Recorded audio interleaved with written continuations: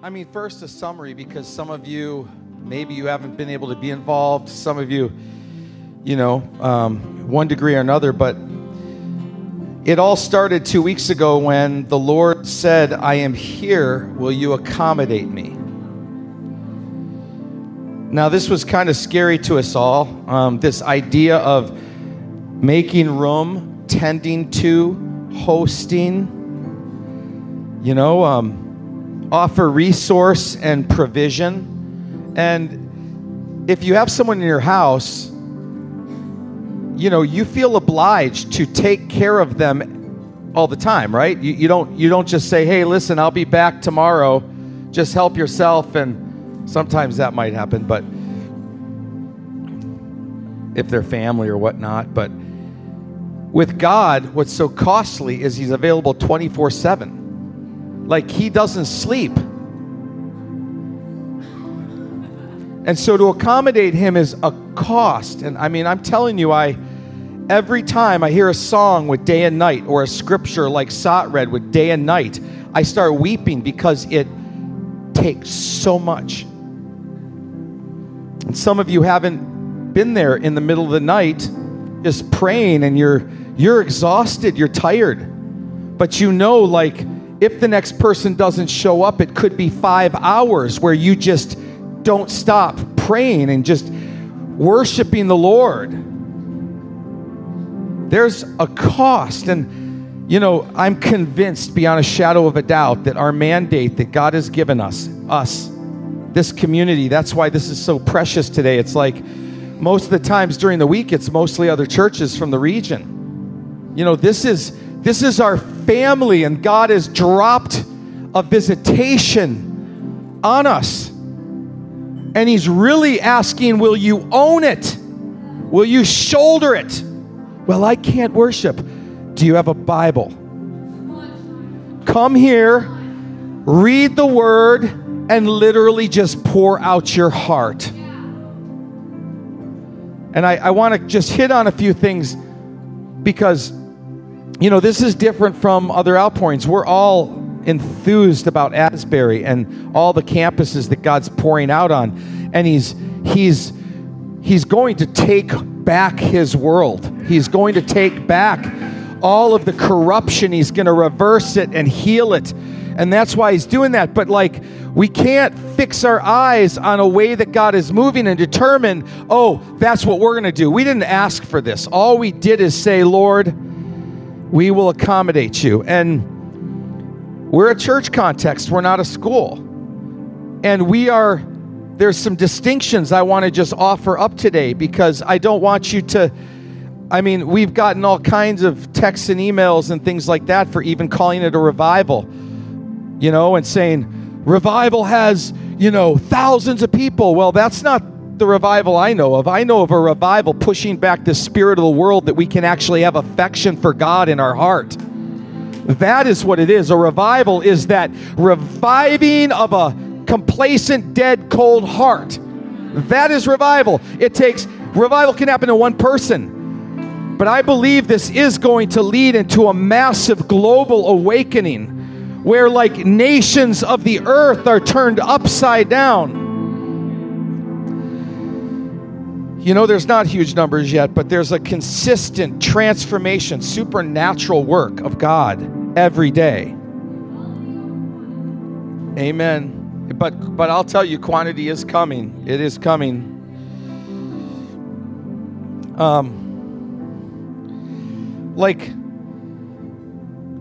I've talked to some that are like, well, this is just normal. Really not recognizing the sacredness of his visitation.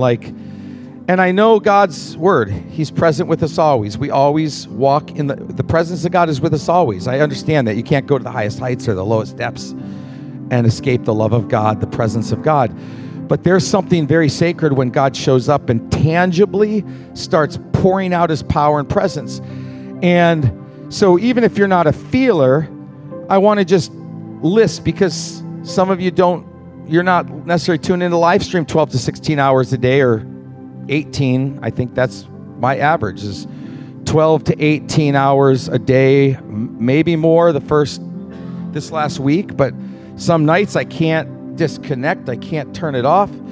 And I want to just give you some indicators that this is not just life is normal. Like, people who think it's just life is normal, you have missed it. You're not recognizing and seeing some of these indicators. You know, one, many leaders in our church, starting with the E4 team, like Josiah, Sean, Stephanie, Steve. Did I miss anyone?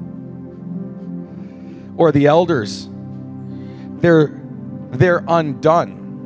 Meaning, like, these were all people who we have given everything in our lives to serve the Lord. Like, all our priorities, our passions, everything, whether it's in business or whatever, it was all for the Lord. And then he turns us upside down, shakes everything out to leave one thing left, and that is our devotion and being consumed by the Lord. We didn't see. We were doing the best we could to serve the Lord with all our hearts, all our mind, all our strength. And then a supernatural move of God comes and shakes everything, and we go, oh boy, this is wild. Like, what else in life do we need to pick back up and run with? But if there's nothing, we'll just be left with this one wholehearted, consumed devotion to Jesus. It is remarkable.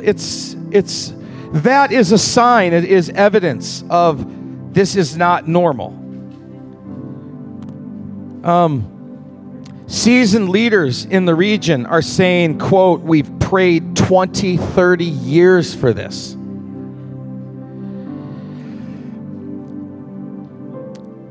You know, another church staff was talking, and they said, someone in the staff meeting said, you know, does anyone know what's going on there at that church? And one of the pastors said, oh yeah, God's presence is there in a powerful way. And so that person came down and helped lead worship. You know, one of the sets, there was an older man that was in the Brownsville revival, and he's skeptical. He was skeptical of any kind of outpouring. An older man who said, I've seen so much corruption behind the scenes of a lot of these things.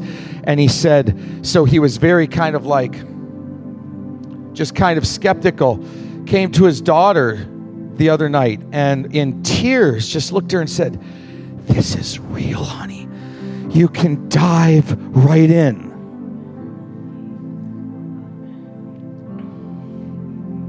There's been a trickle of people flying in from our nation, different states, different parts of the country. There was one trucker that just drove up from Rhode Island. His mom was dying, but he just drove up because he heard things were rumbling, and he said, I want to see what's happening. Literally came here 30 minutes in the sanctuary, then went and helped Steph out in the fields with the animals for 20 minutes, and then said, I got to go. Have a great day. It was great being here, and then went back to Rhode Island. There's this other guy, and it was a mystery because Julianne's mom, who is in a very dark place, you know Julianne Dickerson, she called her and said, bring me to church. I'm ready to meet the Lord. And this was at 11:50 at night. And we were just here, just praying, interceding. And so she comes down. But the funny thing is, I was starting to look online and watch it. And I'm like, who is this man? There was a salt and pepper guy, hair that was here. And I had seen him pray a little earlier in the evening, like about 10 or so, just praying and just worshiping and pouring his heart out to God. And then I'm seeing Ashley lead Julianne's mom to the Lord. And then Ashley takes the mic and says, here, Everett's going to pray. So it's this big mystery guy that just disappeared. He was here. Literally, he came, he prayed for about an hour, led a woman to the Lord, dropped a substantial amount of cash in the envelope, and left and said, I got to fly out. So there's this big joke saying, like, I think it was an angel. So Everett, if you're out there listening, if you are an angel, thank you, Lord. But if you're a real person, I want to meet you someday. Reinforcement's been coming in from other churches and ministries. Reinforcements as those who are helping pray and lead. I think over a dozen. I just started thinking of all the people, maybe more.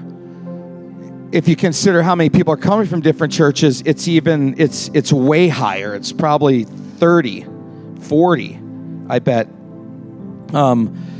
When our body burned brilliantly the first week. Shouldered, carried the responsibility of manning 24/7, not to try to be 24/7. You got to get that, because I've been involved in launching 24/7. It takes years sometimes to mobilize 24/7 prayer. And God says, I'm here. Will you accommodate me? And boom, it just breaks out. Non-stopping prayer and worship for 2 weeks now. And I believe it's part of that cost. Is it do we have to just keep it? Yeah, we have to, because we've had salvations and encounters with God where people have come that we don't even know at midnight, several nights, substantial, it's giving God a place to do whatever he wants around the clock. But when our body was wiped out, everyone, I think the whole church just got hit with sickness after the first week, and we were like, wow, where did everyone go? And at nights, the services and stuff, I looked and I said, our church isn't here, our community, but it was full of people, hungry hearts that were there just crying out to God and hungering for him, and divine appointments all day. Every day is a divine appointment of someone coming and being saved or surrendering their heart or being healed. And it's amazing. But the reinforcement from the body of Christ has sustained a 24/7 response of prayer and worship. Following live stream, I'm just saying, who is that person? Wow, what is that voice? There's another evidence. There's a consistent flow of salvations and surrenders or repentance. Divine appointments, personal ministry. And this is God is drawing the hearts of those who are hungry. I've tried to meet some people, but this is grassroots, groundswell. An older woman, I just said, hi, who are you? And she said, oh, I came Monday. And then she paused. Her eyes start swelling with tears. And she goes, I experienced God in a powerful way. And she said, I had to come back. And she's just overwhelmed. And she just stood like this for 2 hours, just worshiping the Lord. She's been a bus driver for 30 years in Fremont.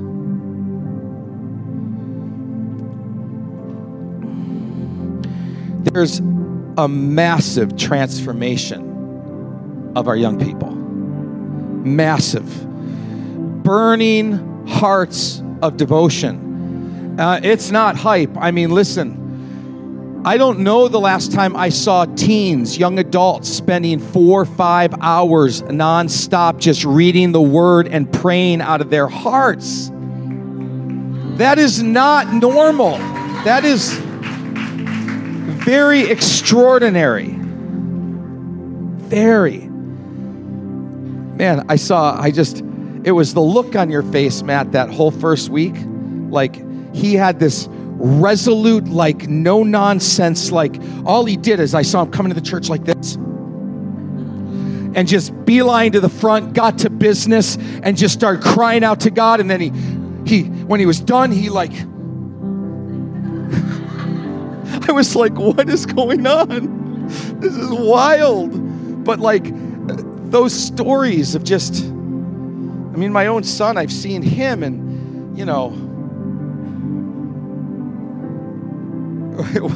Wesley called him a temple boy. I just thought that was incredible. Because like he literally now just lives with a guitar around his shoulder, just trying to learn like a little David, right?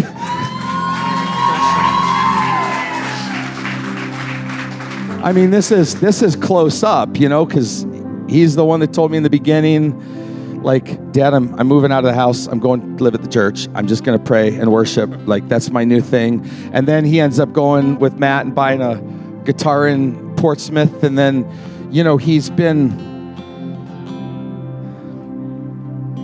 you know, and he's not different from anybody else. This is the state of our young people. This is the state of the young people.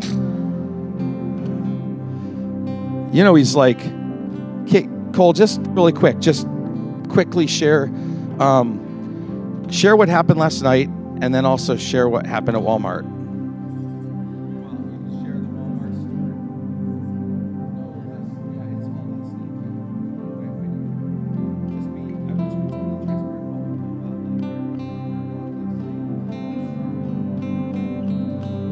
So, I'm walking around at Walmart. I'm just doing my thing. And I'm just walking, and then this lady, something was wrong with her hand, and she needed help, like, changing a phone case or something. So I helped her out, and then I go to my aisle to buy whatever I need. And then I'm always trying to think of, like, ways I could tell people what's going on. And I was like, well, I could have prayed for her hand. And I was like, well, I already walked away. Like, it'd be weird if I, like, chased her down. So, but then my heart starts racing, and I'm like, all right, well, here we go. So I just peek around the corner, and I see her, and I'm like, oh my gosh, like, am I going to really do this? So I follow her, and then, so I chase her down, and then I asked to pray for her, and she's like, yeah, of course, what church do you go to? So I tell her what church I go to, and she's like, oh, really? I just started going there. She's like, I've gone there twice. She was like, I had to go to Florida. She's like, is it still going? I'm like, yeah, it's still going. So I prayed for her, and that was just crazy. Like, what are the odds, you know?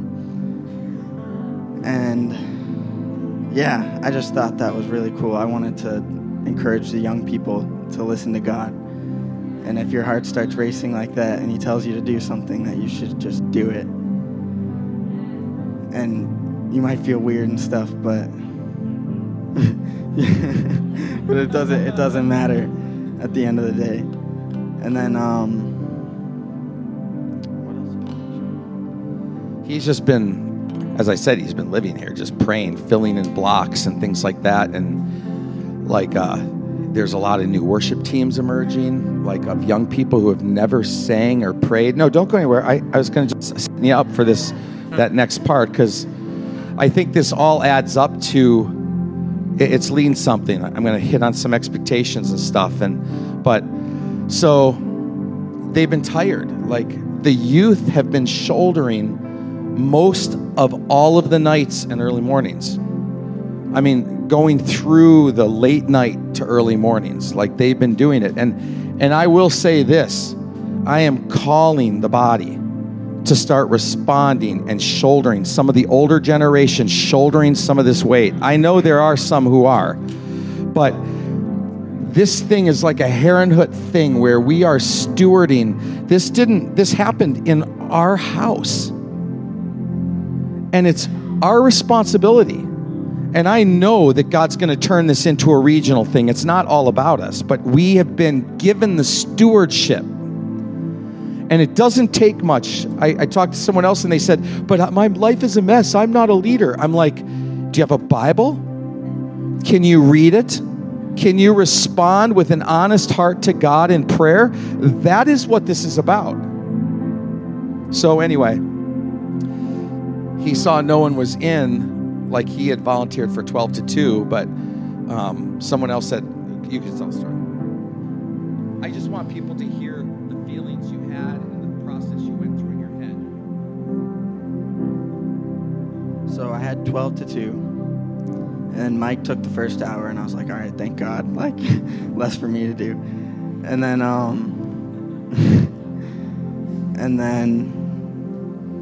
so then I did an hour.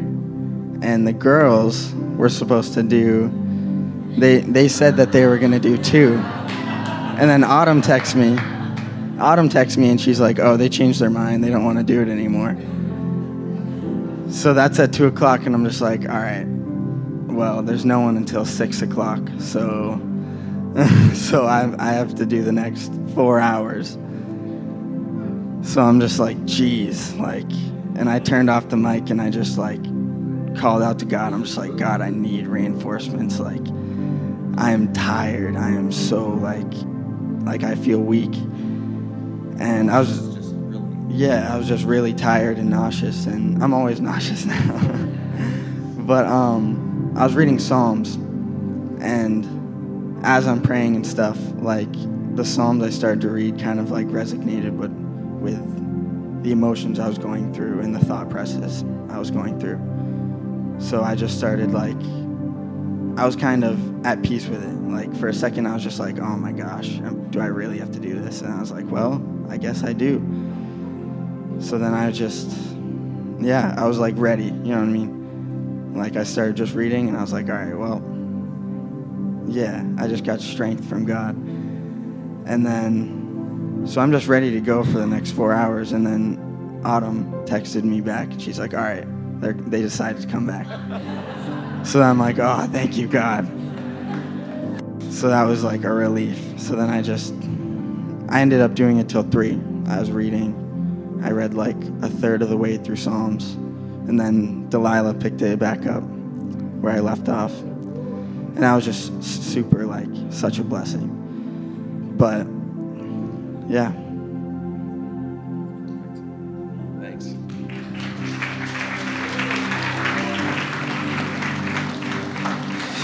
So that's it. You see it. You see, like, the fruit of this.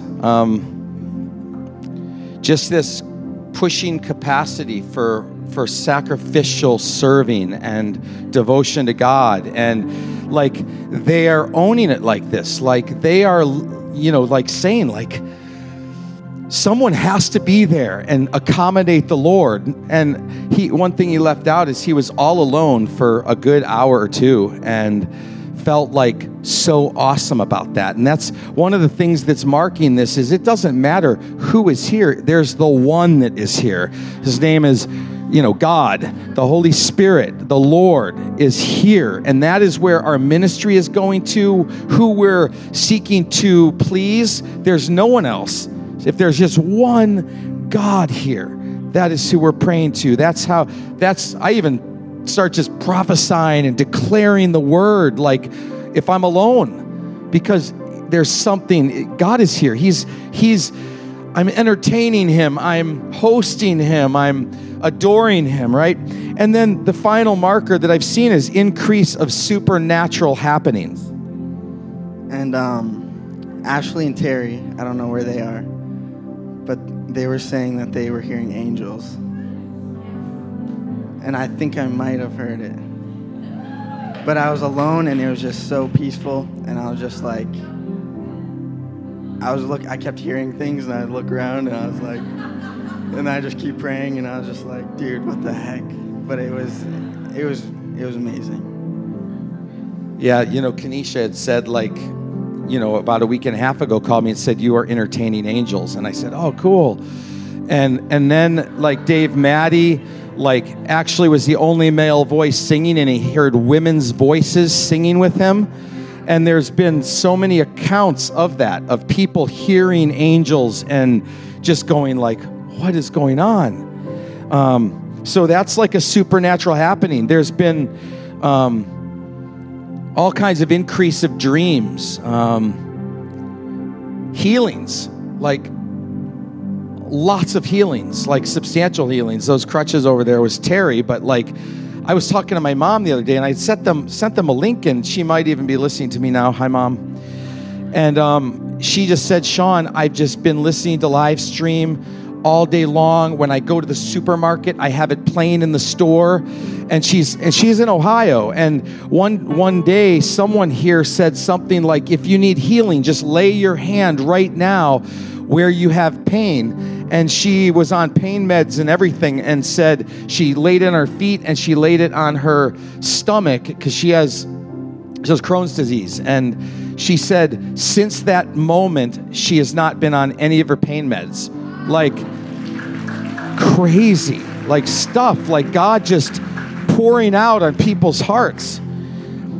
There's been so many in our community. The other night we had, and there's demonic upstirring. Like the other night during camp, there was a car that pulled in and just started doing donuts around people, like just really reckless, yelling out of the car things like, I think it was something to the effect of, "You won't take this person from me." Like demonic, like saying like, "You won't take souls." I really feel like this. They didn't say souls. So we ended up calling the police because it was pretty dangerous, and they, went after the person. But this was at like midnight or 11 or I don't know. It was late, and so Angel came and said, "Sean, there's like someone like really dangerous out there." And so I said, "Well, they're still here. Call the police."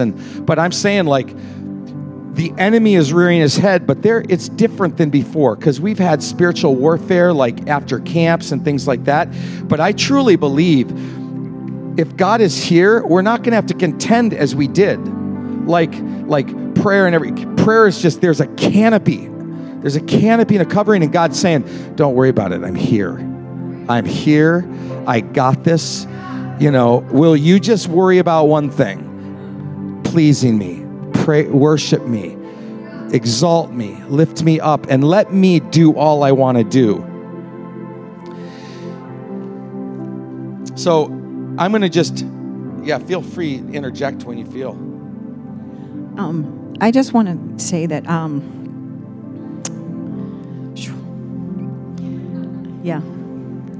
one of the things that I think that I didn't, you might have mentioned it, but I didn't hear, but I want people to really hear is that there's a move of God in the earth, and this is not changing. This is only going to grow. Asbury was one of the beginning fires, and it is spreading throughout the world right now. And it's not going to stop. People are like, when? It's not going to stop. God is going to make a show for himself in this hour.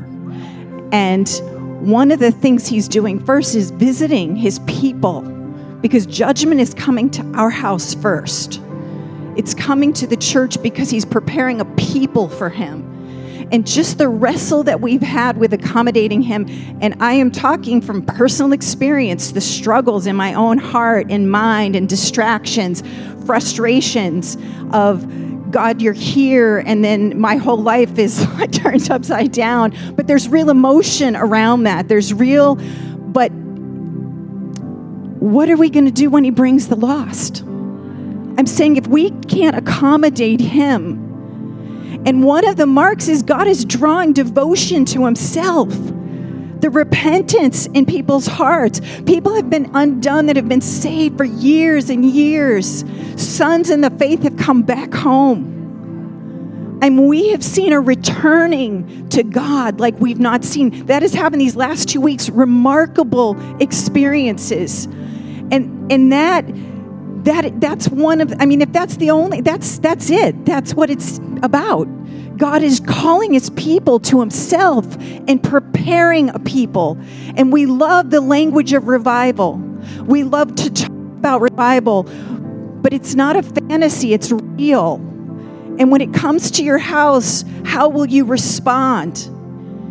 We ask for God for years and years and years to come, and then he comes. How do we respond to that? Were we more comfortable in the prayer than we are in the application of devoting our lives and saying, God, everything, every corner, every fox that's spoiling the vine, God, come in, confront my heart, because he is purifying a people. And I'm telling you, we've been seeing day by day. I know myself just sitting in here, and I didn't feel a whole lot the first days, and everybody around me is getting rocked and shaken and crying and all these remarkable testimonies. And you get this feeling like, God, like, what am I doing here? Like, people have felt that. I know there's a lot of people that have felt that. God's not, it's just about him. And as I sat here, my heart is softening. There are moments that God is starting to show me things as I've just been saying, God, you know what? You're here. I'm just going to be faithful. And I just look at my time. And I want to say this too, because we're not asking, when we're saying this, I talked to the interns about this, because the first week, man, we were excited and we sprinted. The young adults, the youth, it was a sprint, and they were giving and giving and giving. But as we come on last week, we talked about that we're going into the maturity of what God's calling us into, because it's not a hype moment. It's not just one big splash. It's the habitation of God. And how do you live with the habitation of God? And we have to begin to grow up into that and to know how to live within that place. And in saying that, part of it is owning that this is not something that God did for Sean Foster or he did for just the leaders, but he poured out for us as a family. And he's abiding with us as a family. And so each of us does have to shoulder that. We're not volunteers, we're not helpers. We're family members that are shouldering the weight together of the habitation of the Lord. And in doing that, we have to look at our schedules and be concerned. Is there fire on the altar in the house? Who's covering it? And this is what I talked to the interns. I said, you should be concerned. You should have checked the schedule. And that doesn't mean that you have to do it personally, but you need to be aware so we can talk to other people. And you don't have to take we're not expecting you to be here 24/7. We're expecting you to carry some of the load. And so that means you look at your own schedule and you see where you can carry. And then some of the hard hours, go to work one day, once a month, tired. Take some of those. But there's not a pressure or this striving and expectation, but there is an ownership where we own it together. Like the Moravians in Herrenhood, they went 150 years with nonstop prayer. But it was a community, and there were 2 people on the altar at all times. And so it has been supernatural what God has done in our midst, but we need to take on that mindset of habitation and take on the ownership of it and the concern to say, God, I want to make sure that there's fire in our house at all times.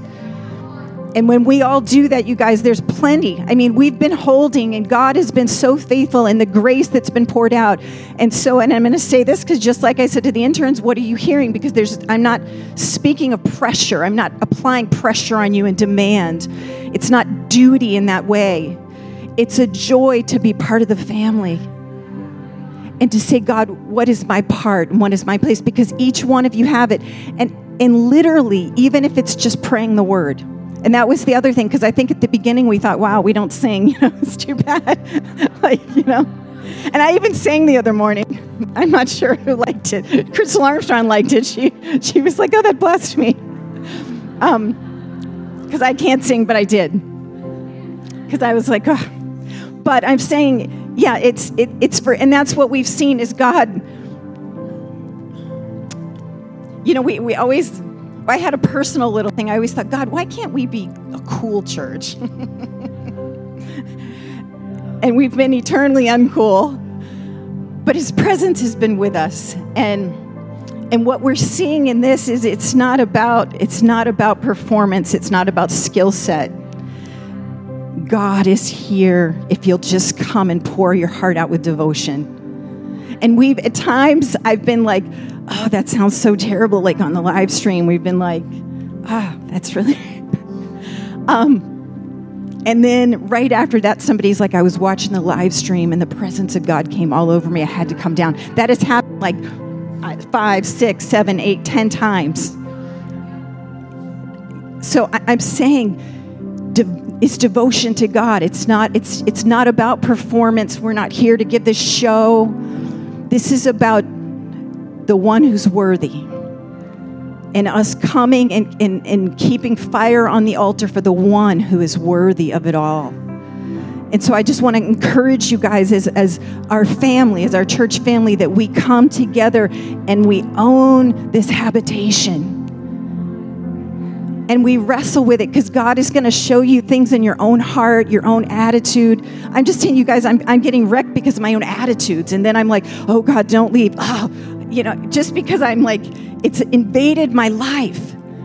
It's taken my husband from me, which I'm very happy about. But I'm saying these are real, not in that way. No, because I've wanted him. I love him. That's who I married, was this guy devoted to Jesus. And not that he hasn't been, but there's this, I don't know. I love when I see Sean in that place with the one he loves. It really blesses me. But there's emotional things that come in with that. That's what I'm saying, is I'm trying to get you to understand the reality that there is a natural peace that is costly, and there's aggravation, there's emotion that comes up in the stress of being tired and saying, God, let that character come out.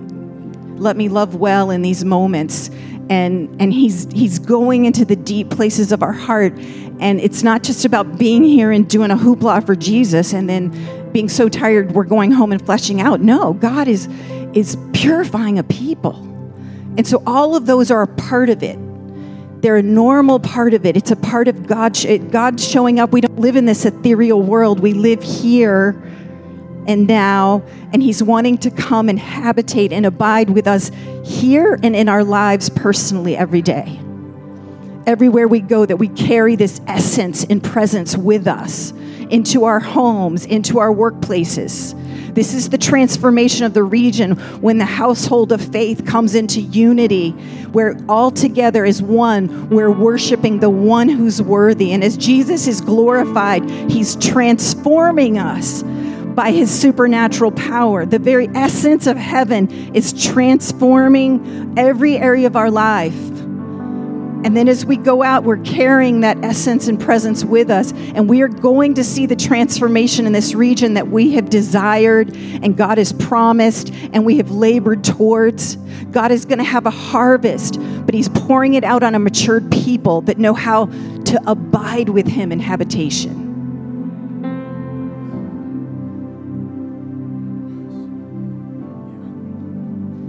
So about people who know how to abide, the Lord gave me a dream.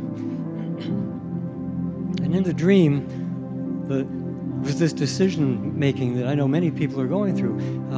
I feel guilty if I'm not just pouring out and camping out here like coal. And then, the other side of it is, I can just pour out and God will provide for me. What's right? In this dream, the person was talking with me with that one side of it. I feel so guilty. I should just be there. I should cast all my needs aside and just go. And so I was making a case for, no, there's no need for guilt there. Of course you have to take care of your own needs. God provides. And then almost instantly it shifted, and I was now talking with another person who was coming from the other side of it. I want to just go and pour out and wait, and the Lord will provide, right? And so I started defending that, in essence, in the dream. Well, of course, that's right. God's your provider. So you just go and pour out, cast every other need aside. Or do you take care of yourself? So, Lord, what's the answer? And then this is all I heard. Yes.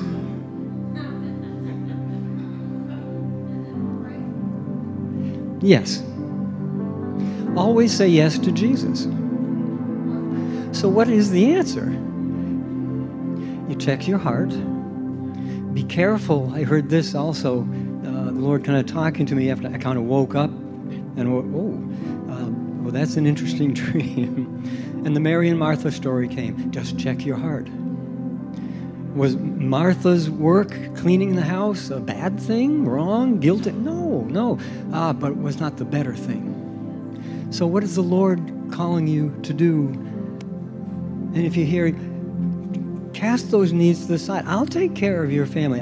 You're feeling sick, I'll take care of you. Go and serve. And he will.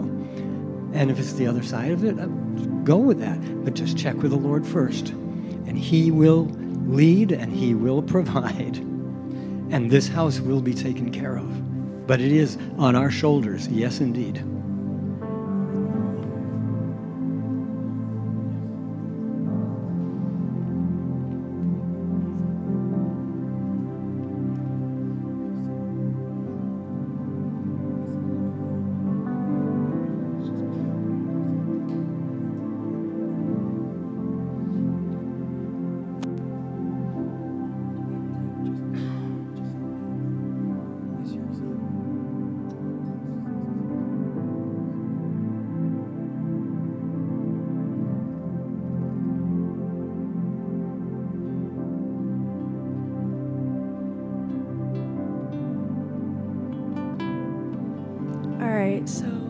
I've felt like I've been needing to share this like the whole weekend, so I'm just gonna go for it. I found myself, I think it was yesterday, thinking like everyone was like lined up on the altar, and they, you know, all the worship leaders are like, come to the altar. If you have a sin, you need to lay down. And I was thinking to myself, okay, I need something. What's something bad that's going on? You know, I need to come to the altar and like lay that down. But I was like, no, if there's nothing like wrong, and it may just be me, but if there's nothing like wrong in your life that you need to lay down, then just be there in his presence. You don't need to come to church because something's wrong. You can also come to just enjoy him and savor his spirit. So, yeah. Awesome. That's been such a marker for me watching the young people. I think a bunch of people have said it, but the young people, and I think that this is something, just a couple things I wanted to just put a pointer to, and this verse, right? The earth is the Lord and all it contains, right? And I believe that's what we're seeing. This is in Asbury. Not all these places are the Holy Spirit and God moving and then going through individual people and bodies. And the expression obviously is going to carry different flavors and nuances. But to me, the plumb line of this whole thing in the earth that I'm hearing about everywhere is the recentering around the worth of Jesus. It's where even the gifts in the church are becoming second place to the one they're pointing to.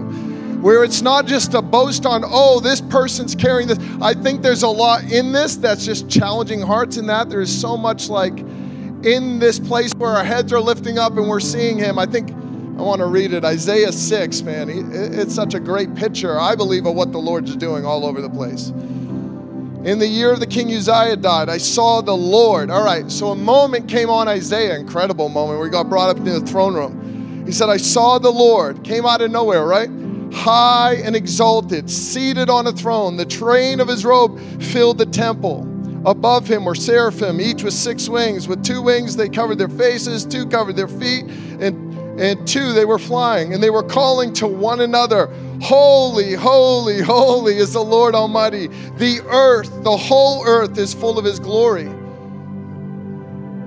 An encounter of the supremacy and worth, centrality of this man, this king, this God, Jesus, right? This acknowledgement. The earth is the Lord and all it contains. All of this is for him. It's by him. It's through him. And this has got to remain the plumb line of what we're doing.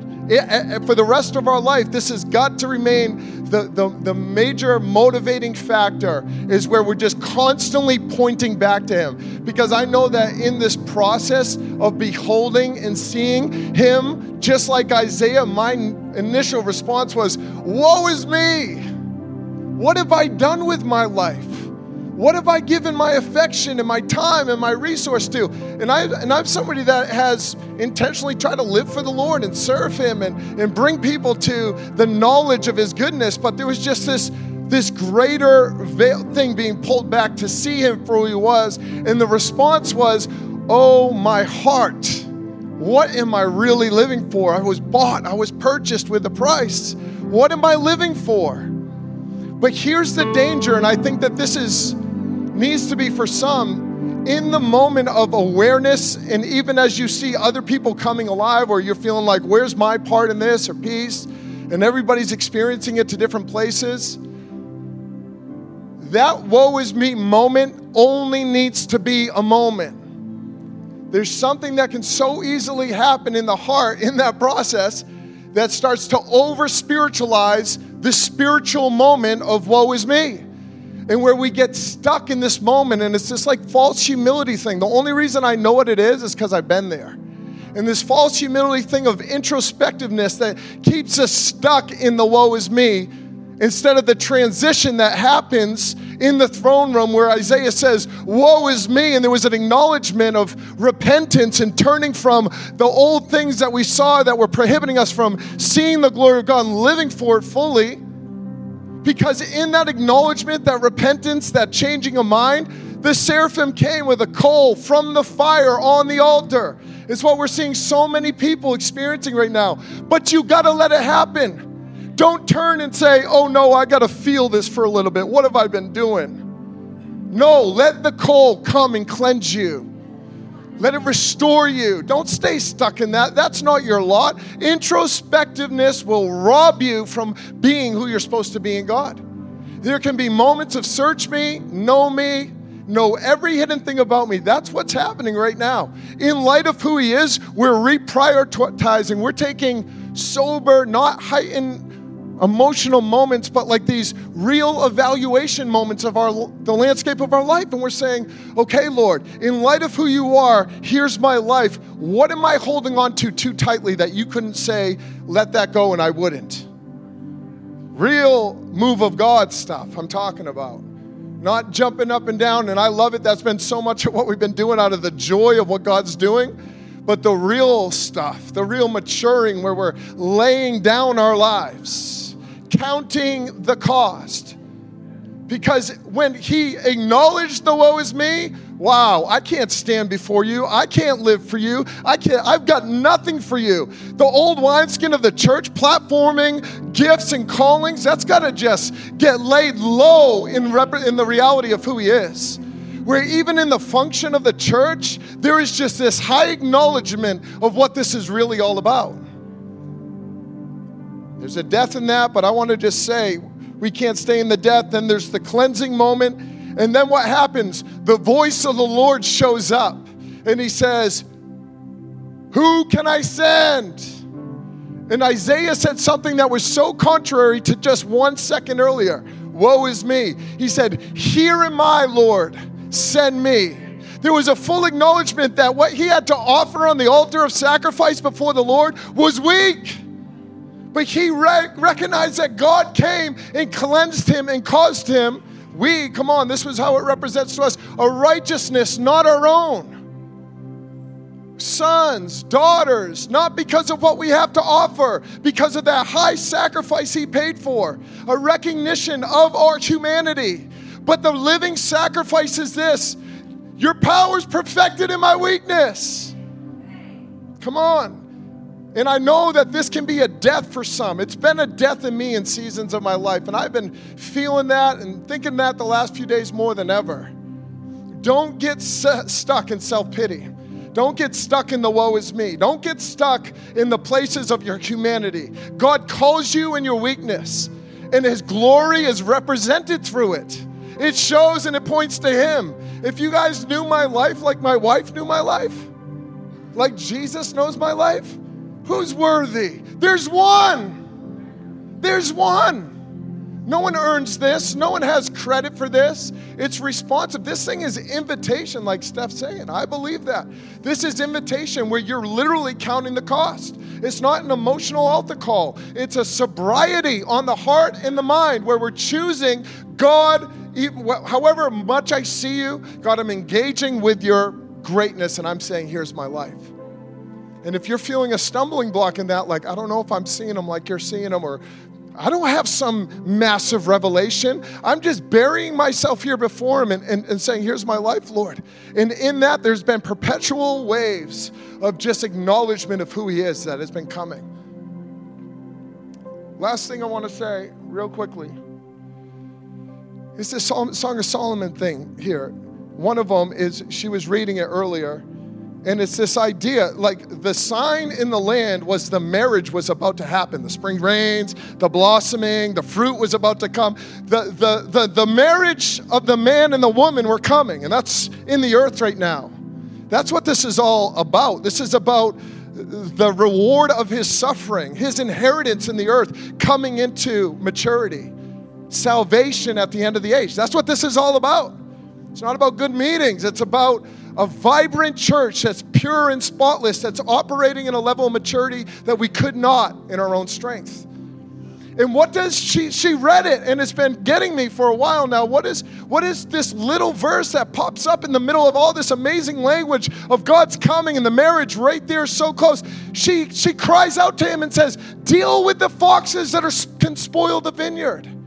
And is that not what he's doing? He's going after these areas in our life that are causing mixture for real, that are diluting the body of Christ from walking in maturity on another level.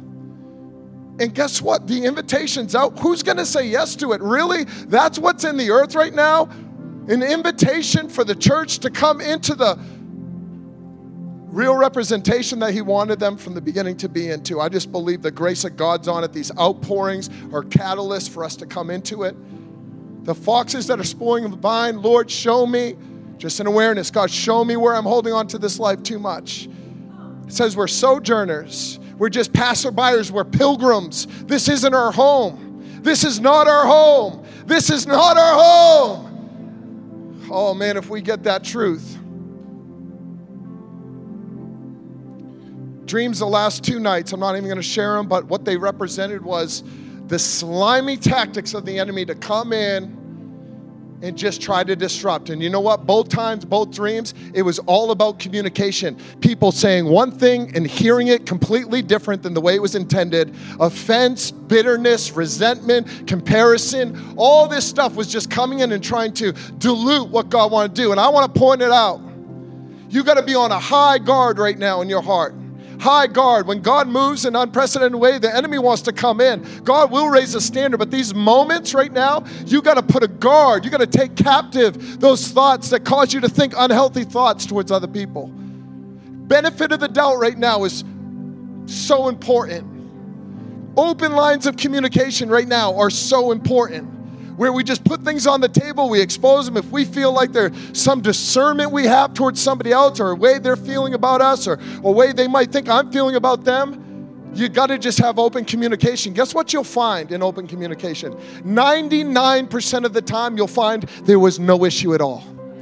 And these little tiny foxes, they come in and they can spoil a vineyard if we're not aware. They can spoil the vineyard of God. So I'm just saying, when you go in humility. You don't know it all. Man, we see through this human lens, this human messed up lens that we got.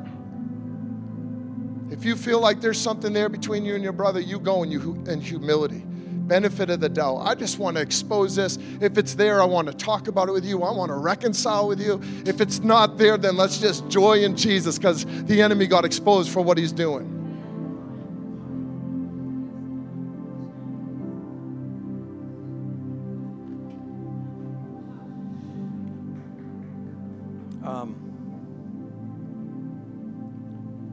Is Glow still here, Glory?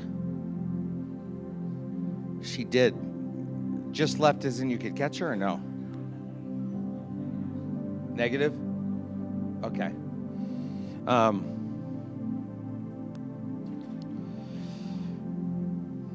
I was just really charged. I wanted her to share her dream, but, because Glory doesn't always come to me and say, I got a dream. But it was literally of a reconciliation that she had with a friend in front of her house. And really it spoke of be ready for massive reconciliation. Like God is doing this kind of work. And then she saw this manna from heaven flying through the air. And God says, it's 2 days away. And so this was a couple days ago. Today's the day of arrival. If it's literal. I mean, but there was an expectancy when she said that. My heart leapt, because the provision of the Lord is coming. I'm telling you, in all the multifaceted ways, the manna from heaven is on its way. There's all kinds of things that are coming at us, and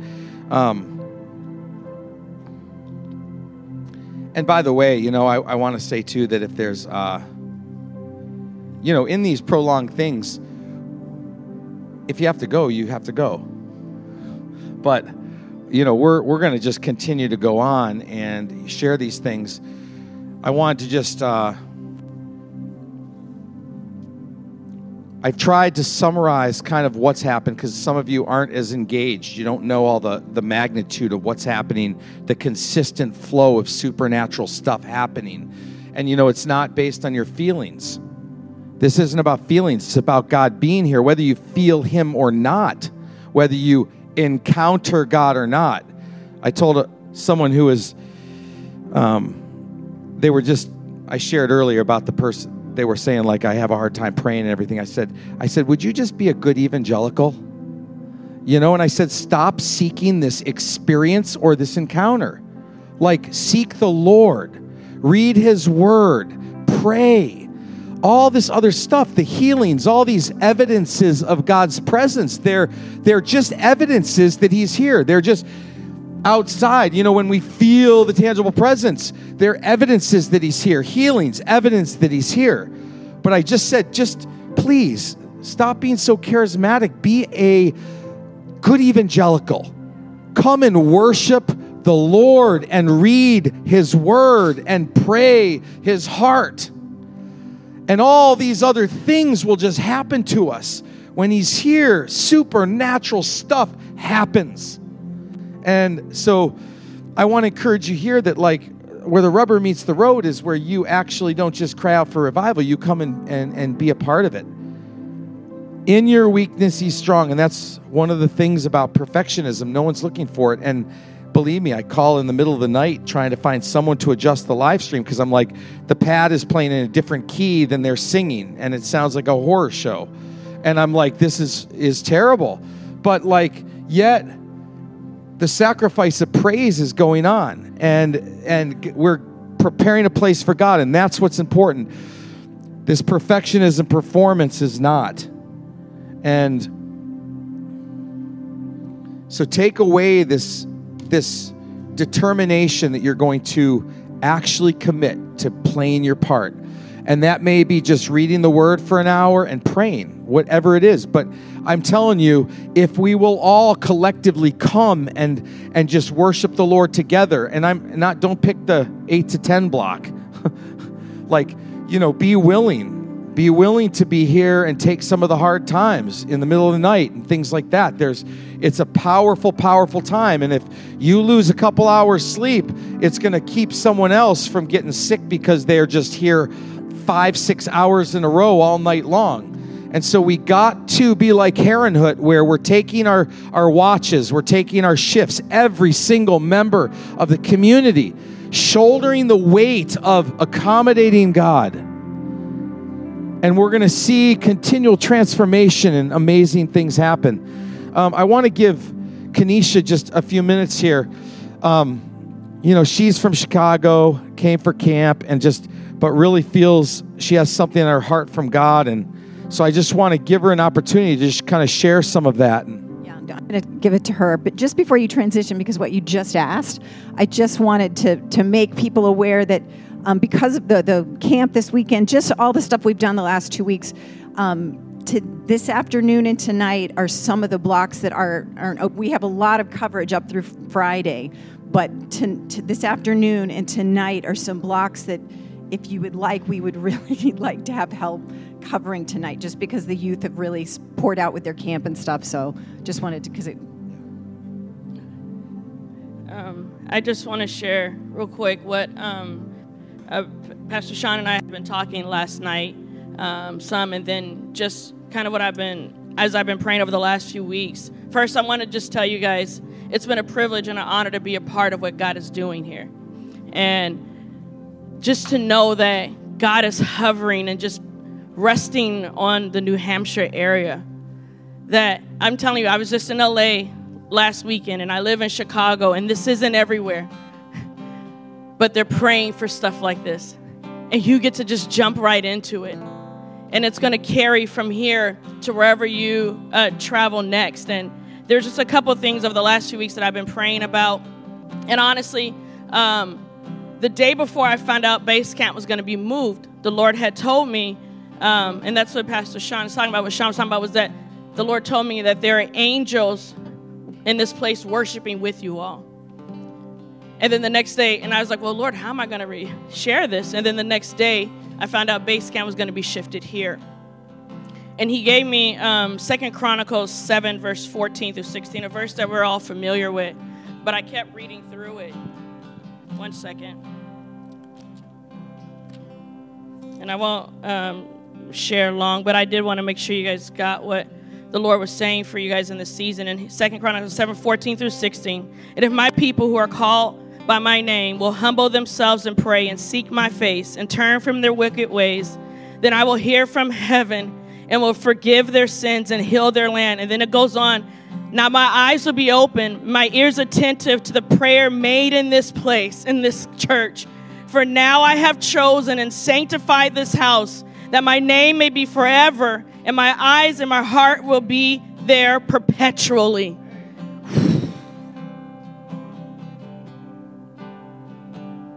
You have tapped into the kingdom of God here. And there's just a resting of his presence here. And he said his name will be in this house forever. And he said, welcome to your new lifestyle. And Sean was right on. You're asking, when will this end? And the Lord is saying, never. Welcome to your new lifestyle. And then, sorry, my mom is blowing my watch up. I apologize. And I'm going to read also, she doesn't care that I'm in church. Isaiah 4, verse 5 and 6 was another verse that the Lord gave me. Then the Lord will create about every dwelling place of the Mount of Zion, and above her assemblies, a cloud and smoke by day, and the shining of flaming fire by night. For all the glory there will be a covering. And there will be a tabernacle for shade by the daytime from the heat, and for a place of refuge and shelter from the storm and the rain. And the Lord told me to tell you that I am hovering over this building like a cloud by day and a fire by night. You guys, his presence is so real up here. And he said, it's the day and night, same presence, it'll just come in different forms. A cloud by day and a fire by night.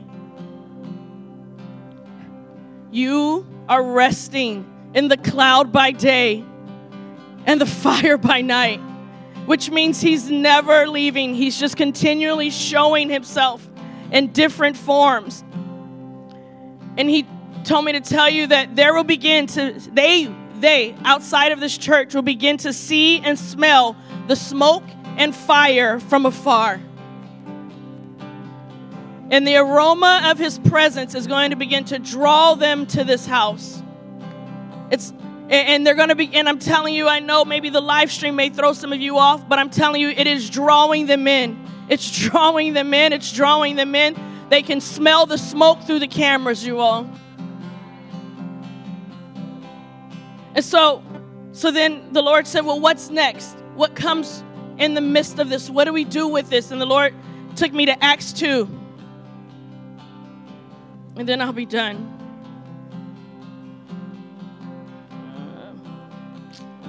Sorry.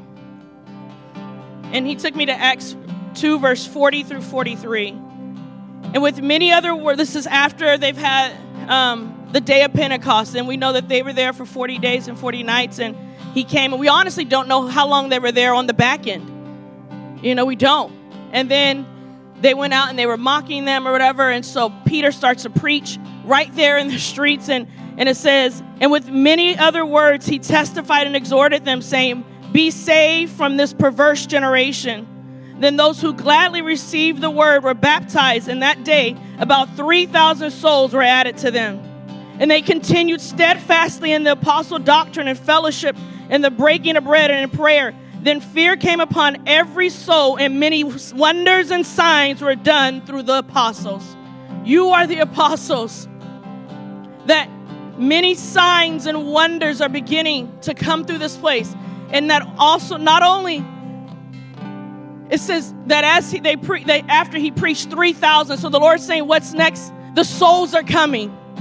The souls are coming, you all. The souls are coming. This is about the souls coming. The souls are coming to the kingdom. The souls are coming through your lives. You get to be a part of a mass salvation on this nation. And the thing I shared with the youth last night was, as I was praying, just over the last few weeks since the Asbury thing happened, he took me to Matthew 6:33, and he seek ye first the kingdom of God and his righteousness, and all these things will be under. And he said, Kenesha, we're stepping into a season of the seeking. That once we seek him, everything else will be added unto me. Everything else you need comes with that. That everything, and he said, I am colliding heaven with earth. Thy kingdom come, thy will be done on earth as it is in heaven. And right before I came up here, the Lord said, this is a military base for my kingdom. That people are going to begin to come here, get their assignments, and be sent back out across this nation. Welcome. You call it boot camps that you have. You didn't know what you were releasing in the spirit over this house. That you have now set yourselves up as a spiritual boot camp in his presence for people to get their assignments. And this is now going to be taken throughout the nations of how to do this in their own houses, how to do this in their own churches. And you get to be a part of something that will be talked about for 10 and 20 years from now. And Sean, can I just pray real quick? It's okay, bro. Hey, let's just pray. Oh, Sean. Thank you, Father. And feel free to lift your hands, sit, stand. But I just want to pray over this word. Father, I just thank you. God, I thank you, Lord, for the people of this house that said yes. This would not be possible if they never said yes. So God, I pray that you honor their yes tonight, this morning, God. Honor their heart for the assignment, God. Honor their heart, God, that when nobody else would do the 2 and the 3 o'clocks in the morning, God, when nobody else would be on the watch, that this church said, God, this would be a house of prayer.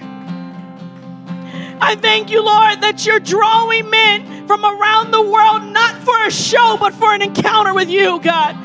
Not to say what's happening, but to say I need to be a part of what's happening, God. And I thank you, Lord, give them the stamina to contain this, Father, God. Give them the grace to continue to press, God. Give them the grace to continue to stand. Give them the grace to continue to push. And I bless this military base in the spirit in the name of Jesus, God. I bless every soldier, God, every general in this house. And give them the grace to send out the assignments to the others, God. And Lord, I thank you. You found a place in little bitty New Hampshire that said we're willing to collide heaven with earth. We're willing to clap the kingdom of God here with the kingdom of earth. And Lord, we take a moment and we pray in the souls that are coming. God, we thank you for the aroma of your presence that is being released from this house. Draw them in, God. Draw them in. Draw them in. God, I thank you, Lord, that there's a repentant spirit, God, that is being sent from this house, God. God, I thank you, Lord, that in this house are John the Baptist that said, God, there's another one coming before me, God, after me. But God, I thank you, Lord, that you're using me to draw in the souls, God.